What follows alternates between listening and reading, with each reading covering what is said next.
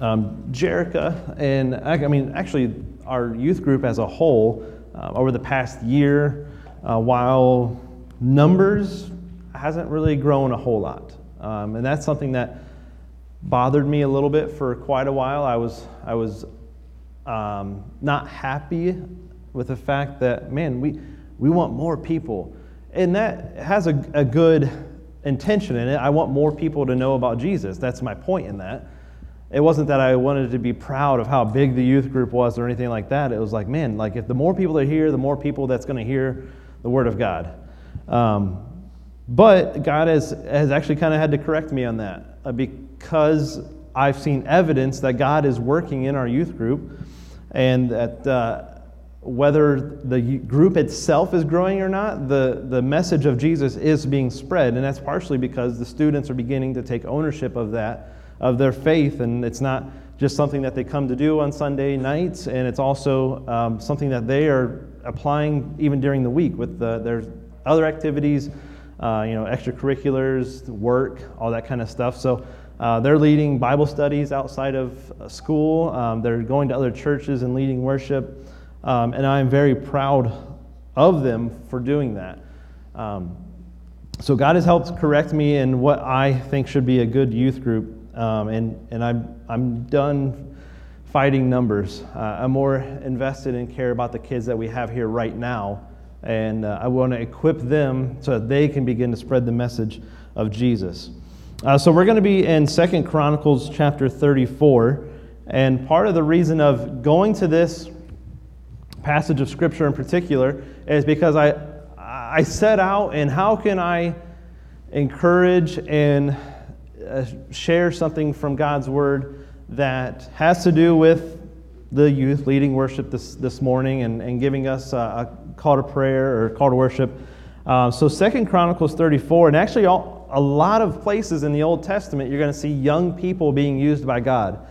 And I have a few examples, and we'll get to those eventually, but 2 Chronicles 34, I don't know if you knew this, but Chronicles and Kings a lot of times tell the same story. So you can find this same story about King Josiah in 2 Kings, but it would be not a whole lot, but it'd be a little more condensed version of that story. And that's what we're going to be talking about, King Josiah, this morning. But I want to give you a little bit of insight about today's generation, which would be described as Generation Z. I would be considered a millennial or Generation Y. And then before that, X, and I believe before Generation X was the Boomers. I might be missing one, but you get the idea that we're now at the point where past Z, I don't know what they do after Z. Go back to A, I guess, I'm not sure. But this generation is totally different than what I grew up as. When I grew up, I can't remember what year it was, but I remember when my mom ordered a computer off of like QVC or one of those channels you watch on TV, and they spend like 3 hours describing what this computer can do. And I remember it came on like a FedEx truck or something, and it was like box after box after box. Like we had a box for the monitor, the printer, the tower, the keyboard. It was a big ordeal. It was such a big deal, we had friends come over that night to help us. To help set it up and help get everything going. Because, at that point, you had everything on floppy disks. So you had like 32 floppy disks you had to insert one after the other. That is way away from where we are right now. That's just technology. I grew up in a neighborhood 2 roads over, and even life in general was a little bit different then. I know a lot of times we think, the world's a worse place than it has been. The world's been a bad place for a long time. And we see that even in Chronicles and Kings, that there's been wicked people on this earth since the beginning. But things have changed quite a bit. But there's one change in particular, and it has to do with technology, that changes the way this generation, Generation Z, is going to be able to live out a Christian faith compared to what even I grew up with. The last big technical change was about 500 years ago. If you think about that, the last big shift in communication was the printing press, which is part of the reason why we all have a printed Bible at this point.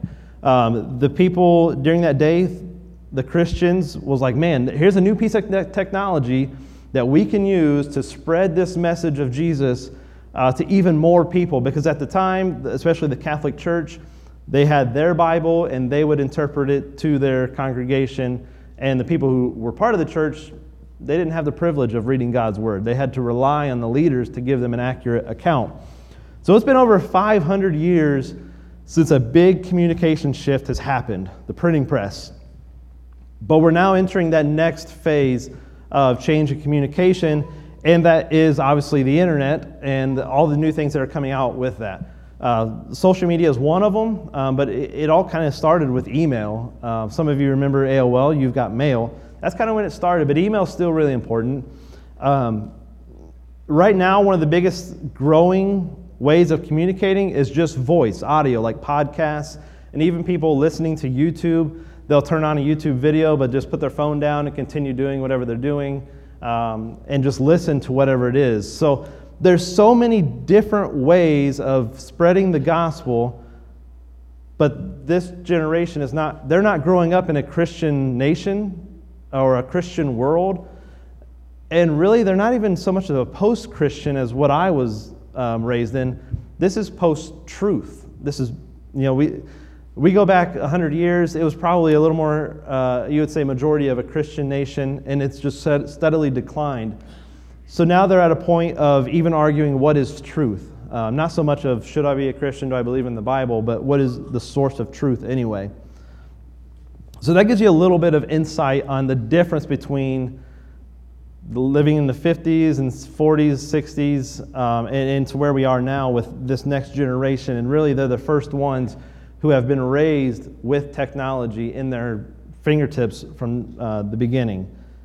So it's a little bit difficult for a lot of us to really relate to that, because that's not how we grew up.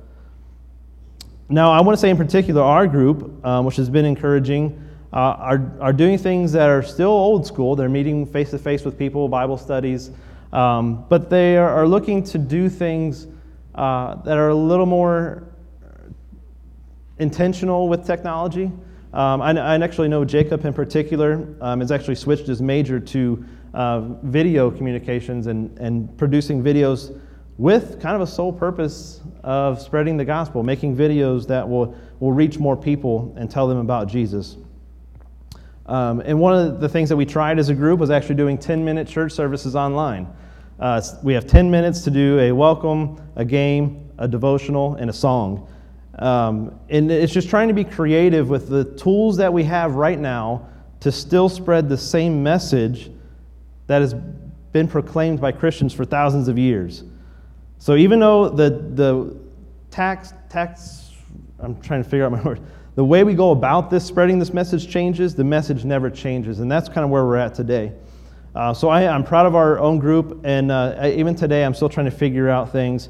There's a new app called TikTok, and I don't know if any of you are on there. I have an account on there. It's really one of the first times I feel like I have no idea what I'm doing. And I don't know what I'm looking at. Like, why are all these people doing what they're doing? It's very, very odd for me, but some of the youth have helped me figure out what even some of the abbreviations and ways to go about that are. Before we move any further, I want to go ahead and just pray over God's word, and that we would hear from Him today. God, thank you for the Bible. I thank you for even the stories in Chronicles and Kings, that we can see how people sought you, didn't seek you, were wicked, were good. God, because we can learn something from this, and we can even apply these stories to our lives today. And I pray that you would give me words to speak. I don't want to speak anything of my own. And I just ask your Holy Spirit to do that and speak to all of our hearts this morning. In Jesus' name, amen. All right, let's get to 2 Chronicles chapter 34. There's a few young people that I want to point out, because age is one of the things we're talking about today. And some of those young people are David. Does anybody know what David did as a young boy? Very easy question. Somebody just shout it out. What was it? Shepherd. And what was one of the most notable things he did? Okay, Goliath. And then Joseph was one of the other young people. He was sold from his brothers into slavery and eventually became second in command. But when he was sold, He was still a young person. And then Daniel, if you read the book of Daniel and kind of figure out the timelines of things, Daniel, when he was taken to Babylon, was about 17 years old. So still fairly young to most of us. And then the next one, honestly, I didn't know a whole lot about before reading this. And it was the little maid of Israel. And you'll find this story in 2 Kings chapter 5. It's a very interesting story. And actually, we're not going to get into it a whole lot this morning.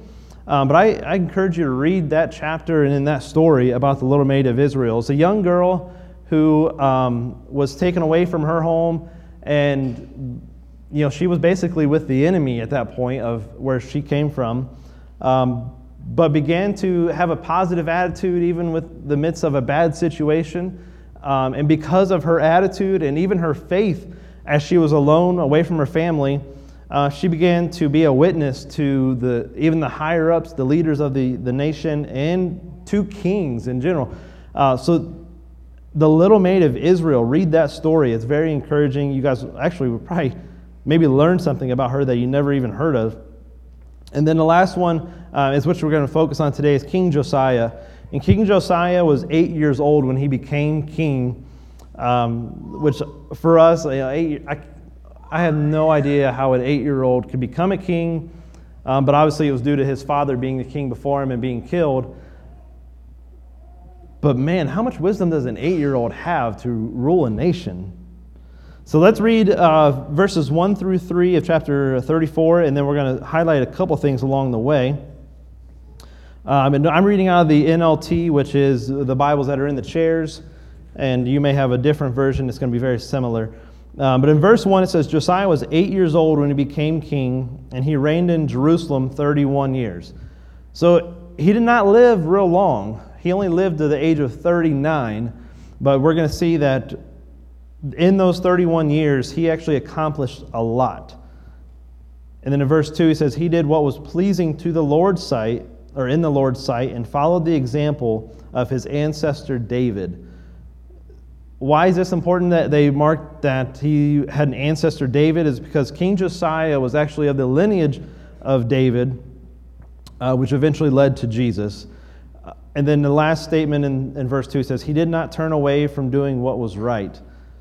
So no matter what influences he had, and I would imagine at 8 years old, and even to his teenage years, he probably had a lot of people trying to tell him what to do and how to do things because he was so young.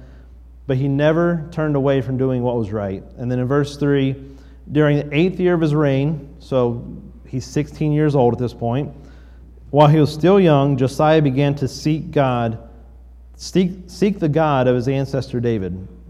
And this is kind of the starting point of his most effective years, is at 16 years old as a king, he began to seek God. And I want to point that part out because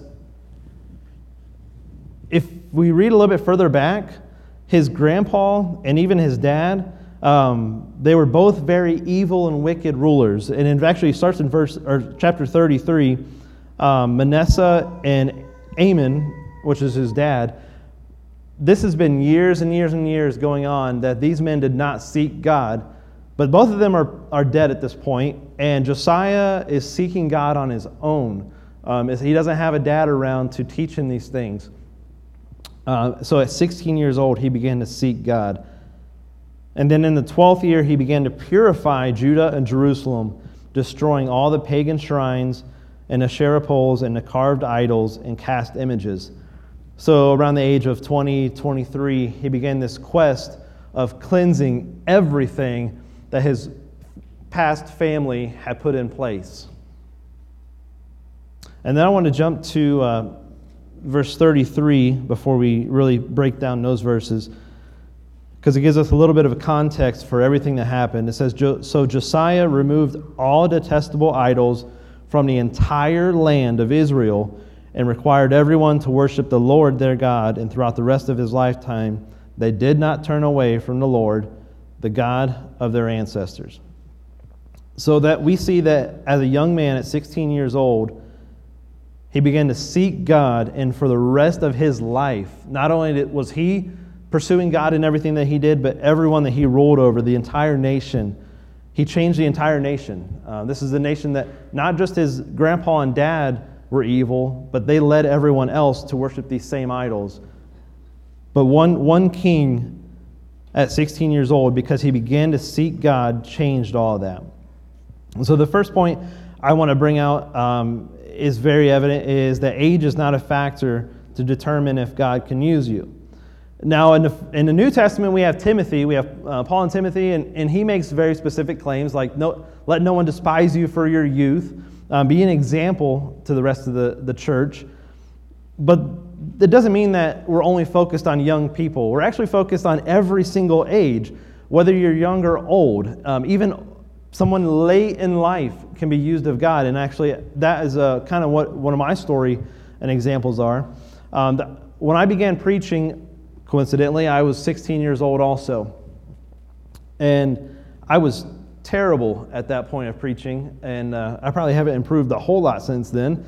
But like 5-minute sermons was very, very difficult. And I talked to Jacob after he just gave us a call to worship, and I said, was that nervous for you? Was that just as nervous as getting on the starting line for cross country? He was like, oh, this was way worse. I actually care about this. But I remember being so nervous to get up front because my nature is introverted. I do not like to speak a whole lot. And actually, when I'm in small groups and medium-sized groups of people, I do a lot more listening than anything. I just listen, and I'll chime in and give my thoughts. But speaking in front of lots of people was not something I ever thought God would do for me or called me to do. But I had a gentleman by the name of Harold, and he's passed away since. But when I was 16 years old, he was one person in particular who I would imagine at that point he was probably in his 70s. But God used him in particular to continue to encourage me as a young preacher or someone that was pursuing that role. And Harold, to this day, I have never forgot what he's done for me. Someone in his 70s helping a 16-year-old and encourage me in my faith and in my walk and my calling. But I remember after, I think it was the very first time I preached, and it was a Sunday night because obviously the pastor didn't want to give us a Sunday morning to test out what we're going to do. So it was a Sunday night, not a whole lot of people there. And I remember I preached out of John, talking about God being the true vine, and it was a very short message. But after the service, and some of you have done this before, received this before, typically the pastor would go out to the doors and shake everyone's hand as they leave and maybe give the kids some bubble gum. But I remember him walking by, and he gave me a holy handshake. Now what that is a bunch of money in his hand that went to mine. And when I shook his hand, I had never had that before, and I was like, what in the world is in his hand? Like, typically as friends, we would do jokes and tickle each other's hands. So I was like, something's in there. I have no idea. So he kind of whispered in my ear and just said, use this to buy some books. And I was like, okay, whatever you just put in my hand, that's what I'm going to do. And I remember I went to the bookery at that time and bought, I bought a King James study Bible. I believe I bought a very thick Matthew Henry's commentary, and I think about one more book that was more of a topical thing. And I had no idea what I was getting into. Even with those books at that point, I didn't know what I was doing with them or how to prepare a sermon. And then I would preach my next sermon. I have these resources, and I actually had a youth pastor at the time that was helping me develop a sermon and really seeking out what God would want to say through me. And the next time, he gave me a little bit more money, but said something a little bit different. And he began to express each time I would speak that God was sharing something with him through the message that I was preaching to the congregation. And each time it was more and more encouraging to me that this is what God has called on my life, and also that there was somebody attesting to the fact that this was true and not just me thinking this is what I was supposed to do, but this is truly what God was planned for me. So if you're in your 60s and 70s and 80s, whatever your age is, 90s, I don't care. As long as you're still breathing, God still has something to do with you. And it could be as simple as connecting with someone that's younger. It could be connecting with someone your age and encouraging them and sharing Jesus with them. As long as you're still breathing, God has something to do with you. Now, our students today just gave an example of how they can be a witness to us. They can lead us in worship. They can lead us in God's presence. Jacob in particular has actually led Bible studies with us on youth group. I wasn't there for the last one because I was at Beulah Beach. But just hearing students proclaim Jesus' word, read his word, tell us about how that is impacting their life. God uses young people too. So the age is not a factor in any of this. And there's vast amount of scripture, New Testament, Old Testament, that God doesn't have any box that constrains him to a certain age group. And I do not believe that God is finished with any of us until we meet him in heaven. The second thing here is that sometimes God speaks to us through unlikely people. I would imagine that some of you feel like I do, that there's probably certain people we listen to and think that God's going to speak through them to give us some, wisdom. But we're going to see here in chapter 34 that there's actually a young female prophet. Did any of you know that some prophets were female? I bet some of you didn't know that. And then in verse 19, let me see. Yeah, 19. They had a female prophet, and they actually, I'll give you a little backstory on how this happened. As he's tearing down the temple, or tearing down all the old altars that were made to Baal and the other gods, he had a strong desire, King Josiah, to rebuild the temple. Because at this time, like I said, it's been generations of leaders tearing down what was a temple that was actually made to worship God. It's where the Ark of the Covenant was. But he felt a strong desire that he needed to rebuild the temple. And wouldn't you know it, that one of the things they found is that they found God's law. They found the first probably 5 books of Scripture that were written at that point. When Josiah was seeking God, he didn't have the Bible to start with. But later on in his life is when they found that the God's law was there still. It had been lost, but it had been found. And this is a part of his story that things really started to shift and gave him even more energy to keep going. In verse 14, it says, while they were bringing out the money collected at the Lord's temple, Hilkiah the priest found the book of the law of the Lord that was written by Moses. Hilkiah said to Shaphan, the court secretary, I have found the book of the law in the Lord's temple. And then Hilkiah gave the scroll to Shaphan. Shaphan took the scroll to the king and reported, your officials are doing everything they were assigned to do. The money that was collected at the temple of the Lord has been turned over to the supervisors and the workmen. And Shaphan also told the king, Hilkiah, the priest, has given me a scroll. So Shaphan read it to the king. And then in verse 19, when the king heard that what was written in the law, he tore his clothes in despair, then gave these orders to Hilkiah. I'm sorry, these names are kind of just difficult. Ahikam, son of Shaphan, Abkor, son of Micaiah, Shaphan, the court secretary, and Asaiah, the king's personal advisor, said this, go to the temple and speak to the Lord for me. And for all the remnant of Israel and Judah, inquire about the words written in the scroll that has been found, for the Lord's great anger has been poured out on us because our ancestors, so his family, the rulers before him, have not obeyed the word of the Lord. We have not been doing everything the scroll says we must do.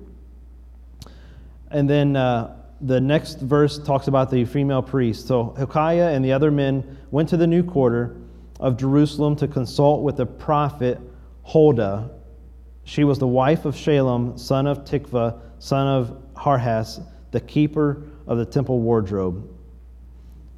It's so rare for there to be a female prophet. And in this culture, and especially the type of church that I grew up in, quite honestly, it's a little embarrassing with the restrictions that have been put on some of the women. Obviously, there's many scripture that gives us how the order should be. And I'm not saying our church is bad at this, but there are churches and cultures that have put women to the side and have no respect for them. But obviously, even in the Old Testament, and I know we look back at this and we think we see a different God than the Old Testament. Even in the Old Testament, God was using women to proclaim His word, and that was with a prophet here. So in verse 23, she said to them, "The Lord, the God of Israel, has spoken. Go back and tell the man who sent you, this is what the Lord says. I am going to bring disaster on this city and its people. All the curses written in the scroll that was read to the king of Judah will come true. For my people have abandoned me and offered sacrifices to pagan gods, and I am very angry with them for everything they have done. My anger will be poured out on this place, and it will not be quenched." But we know that Josiah did not die because of God's anger or God's wrath. We actually see the opposite. He actually lived his life seeking God, and the rest of his life, the rest of the nation worshiped God. And then if you wanted to read ahead in chapter 35, starting at verse 20, you see where Josiah died in battle. Sometimes God speaks to us through unlikely people. I don't know about you. I've struggled with this at times, thinking that some people I need to completely write off. And then there's been times where I'm listening to someone I don't think that God's going to speak to me through, and I find little tidbits. I'm like, wow, that person is not thinking they're talking about God, but everything they just said I can support with Scripture. Now, obviously, we see things, TV. You could look at movies in particular and see kind of themes that would fit along with the Bible. You can watch TV episodes. You find small things as you watch. There's obviously podcasts you can listen to that maybe you don't think you're going to hear anything biblical from, but God can use that to speak to you. There's two people I want to point out for me that I would have never guessed that God would have said something, like I would have actually got some biblical insight from. But one of the people, and I don't recommend looking up this person without typing in censored, because he is very vulgar. But he is a type of entrepreneur and speaker, and his name's Gary Vee. If you go to YouTube, there's a specific channel for Gary Vee. There's like edited or censored, because obviously people do not like to hear cussing all the time. But when it comes to being an entrepreneur, he is very smart. There's no doubting that. He knows how to market things. He knows how to run businesses. But you have to cut out all the bad stuff. But I'm listening to him on the censored version, and it's interesting how he talks about growing a business, and it has to do with relationships and being real with people. And the whole time I'm listening to this, I'm like, what? Like, I don't see church, I don't see Christianity as marketing per se, but things that he's talking about, I'm like, that is how God designed the church. He designed it so that we would actually have relationships with people. He designed it so that we would actually come in contact with those who don't know Him, and begin to spread this message and tell the story of Jesus. And then the other person, this one's kind of funny because it just came out this week. I had never thought that I would hear Kanye West telling me that Jesus is king. I had no idea that that would be coming one day. I've listened to the album, and it has some depth to it. I'm not saying I'm the biggest fan of the album or the music, but I had no idea that God would be speaking through this man that is married to a crazy family, and he himself is got quite the history and past. But God can do it. God can do it through anyone.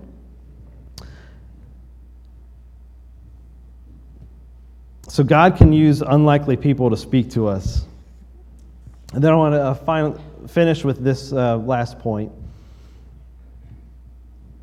What took the devil years to tear down, God can restore very quickly. And this is kind of the point that really struck me reading this story of Josiah. You can read chapters and chapters before that things were built to worship idols. Altars were built to worship Baal. The nation of Israel had been wicked for many, many years, and like I said, generations. And some of us might think that, you know what, that's going to take that much longer to restore what the devil has built up. But that's not the case. And while I can't give testimony of being there in this story, I've seen the same thing played out, actually. We see things like this played out with people who have addictions, no matter what the addiction is, whether it could be drugs, it could be money addictions, it can be sexual addictions. Addictions in general typically slowly build up. They take a long time to get to the point where you cannot give it up. I have testimony of family members and people that I've known that it did not take the same amount of time for God to restore them after that addiction. In particular with drugs, I've witnessed people have an instant healing. I've had people that have had marriages that have been destroyed and healing comes. So I don't know if you've experienced anything like that. I don't know what you're experiencing right now. And maybe you think that there's no light at the end of the tunnel.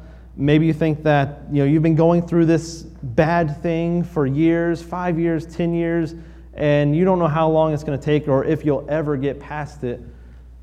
I want to encourage you and remind you at this point, and especially in this story, that point, what it took the devil years to tear down, God can restore very, very quickly. A couple weeks ago, we listened to Jeff Miller, and this word has stuck with me, and I didn't realize it was so prominent in the Old Testament, but it says that it is an easy thing. It's an easy thing for God to do. And when I think of those things, the people that have had addiction issues, marriage issues, and I've seen how they've been restored, I think, yeah, it's an easy thing for God to do. And we need to believe as Josiah did. We see that Josiah was 8 years old when he became king. 8 years later, he began to seek God. So he didn't have a whole lot of time to tear down all this stuff that his family had built up. But he dedicated the rest of his life of living for God, and he eventually did do what he set out to do. And then also take notice that he didn't have all the details at the beginning. When he was 16 years old, he didn't even have the Bible yet. But he knew he was seeking God, and he had stories, and he probably knew of stories where God had worked in this nation before him, because God did do miracles before King Josiah was there. So he had testimony and witness through these generations of stories that he knew that the God of Israel is who he was supposed to be following and worshiping. And then from 16 years old, he gradually sought God more and more and more. And then we see that eventually, by the fact of restoring the temple, he did find, or someone else found, God's law. In verse 19, he says, when they read what was written, he tore his clothes in despair. And that just means that he was in great grief and great despair to see that my ancestors have been worshiping other gods than the God they were supposed to, and God is angry with us, and he's in grief because of that. So he gradually sought God after seeing and reading God's word and seeking him at the age of 16. So I want to finish with that, is that what took the devil years to tear down, God can restore very quickly. And I know sometimes we leave with a point like this and we forget it. But as we begin to seek God's presence more, as we begin to put prayer as a priority, growing up, we had altar calls. And what I described as an altar call as a kid is when the preacher would stay up here, the music would play, someone would get on the piano, and they would sing "Just As I Am," and it was something where the preacher would stay up here and kind of continue to preach and urge you to come forward. To be honest with you, I'm not going to do that. A lot of times, I felt pressured into doing that. But I think something that we can do, and something we should do, is individually, we should begin to think about what God's Word just said to us. A time to reflect, a time to sit back. And wow, how does this apply to me? What is something that I've been struggling with for years and just can't seem to break through? I can't seem to get past whatever this problem is and give it over to God. Seek God. It's very simple on what Josiah did. It was seeking him, and then when he got his word, he read God's word. And throughout the dedication of seeking him, that's when things began to get purified. And by the end of his life, he tore down every single thing. So when we think about our personal relationship with Jesus, it doesn't start out as the most the best relationship it's ever been or ever will be. It's a gradual process. But by the time we go to heaven, hopefully we are closer to him than when we started. But I say all that I want to give you all an opportunity. Do you have a song to end with? If you feel like you need to pray, do it. I'm not saying you have to come to an altar. I'm not saying that you have to do anything in particular, but just take a moment while they're singing, and you can go ahead and get ready. And just open yourself up for what God can do in your life. God's word does not come back void. So when we hear it, I'm not the most talented speaker. I know that, and you know that now that you've heard me. But there's one thing I do know, is that God's word does all the work for me. Now, obviously, I believe that God has called me to preach his word, but I know that ultimately it's his work. It's his Holy Spirit that does the convicting. It's his Holy Spirit that does the work inside of us. It's not me. It never will be me. You can find a better preacher almost anywhere. But I want you to do that. Just begin to reflect on what God's word says, and maybe you do need to pray, and I would welcome you. I will pray with you, and I'll stay here as long as we need to be. If you need somebody to pray with, I will do that. I know Sam will do that. I know others will do that. Esther will do that. We are here as a family to seek God. And I pray that's what we do today. God, we thank you for your word. I thank you for this, even a story of Josiah, and how we can look at ourselves and know that age is not a factor. God, you have a plan for each one of us, and we even talked about that last week with you have a purpose for each one of us. And God, as we seek you, you have given us things to do. God, I also just pray that you continue to convict us and direct us in the things we should do and the things we should let go of and the things we should surrender to you. And I thank you that you do that for us, that you care enough for us, that you help us become more like you. Amen.